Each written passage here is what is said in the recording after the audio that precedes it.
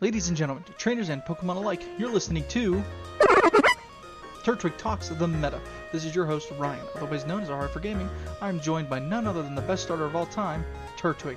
This week, I am late, but we have 11 tournaments, 1,080 unique deck plays, and 2,822 matches to cover this week. So let's hop right into those top 8s. Starting off, Inteleon Charizard had 11 top 8s, Arceus Pikachu had 12 top 8s, Palkia Dex had 14 top 8s, and Mew was tied with Palkia with 14 top 8s, rounding off the week. So, let's hop into those boring meta numbers. All these decks had over a 50% win rate this week, those being Mew Genesect, Arceus Pikachu, Palkia Inteleon, and Inteleon Box, aka Inteleon Charizard. Notable changes to Mew Genesect, Palkia Inteleon, Inteleon Charizard, Regis, Dialga, and Ice Rider Inteleon.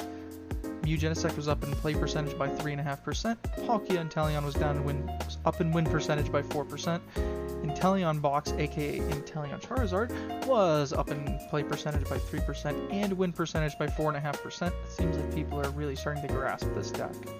Regis were up in win percentage by 7%, Dialga was up in win percentage by 9%, and Ice Rider Inteleon was up in win percentage by 4.5%. So, that's all I got for the boring meta numbers. So, I would like to shout out our local groups at Heroes Inc. Comics and Four Horsemen Comics and Games by shouting out all of our local players. So thanks again for all the guys that show up. I appreciate all of you. I would also like to shout out our juniors and their parents for coming out to our Saturday Juniors League at Heroes Inc. Comics. You guys have been making my weeks better by being just so wholesome and awesome. I love every one of you and want to thank you personally again. So, let's talk about all the decks that won this week. All these decks had a single win this week, those being Arceus Pikachu, Blissey, Mewtwo Miltank, and Palkia Ice Rider.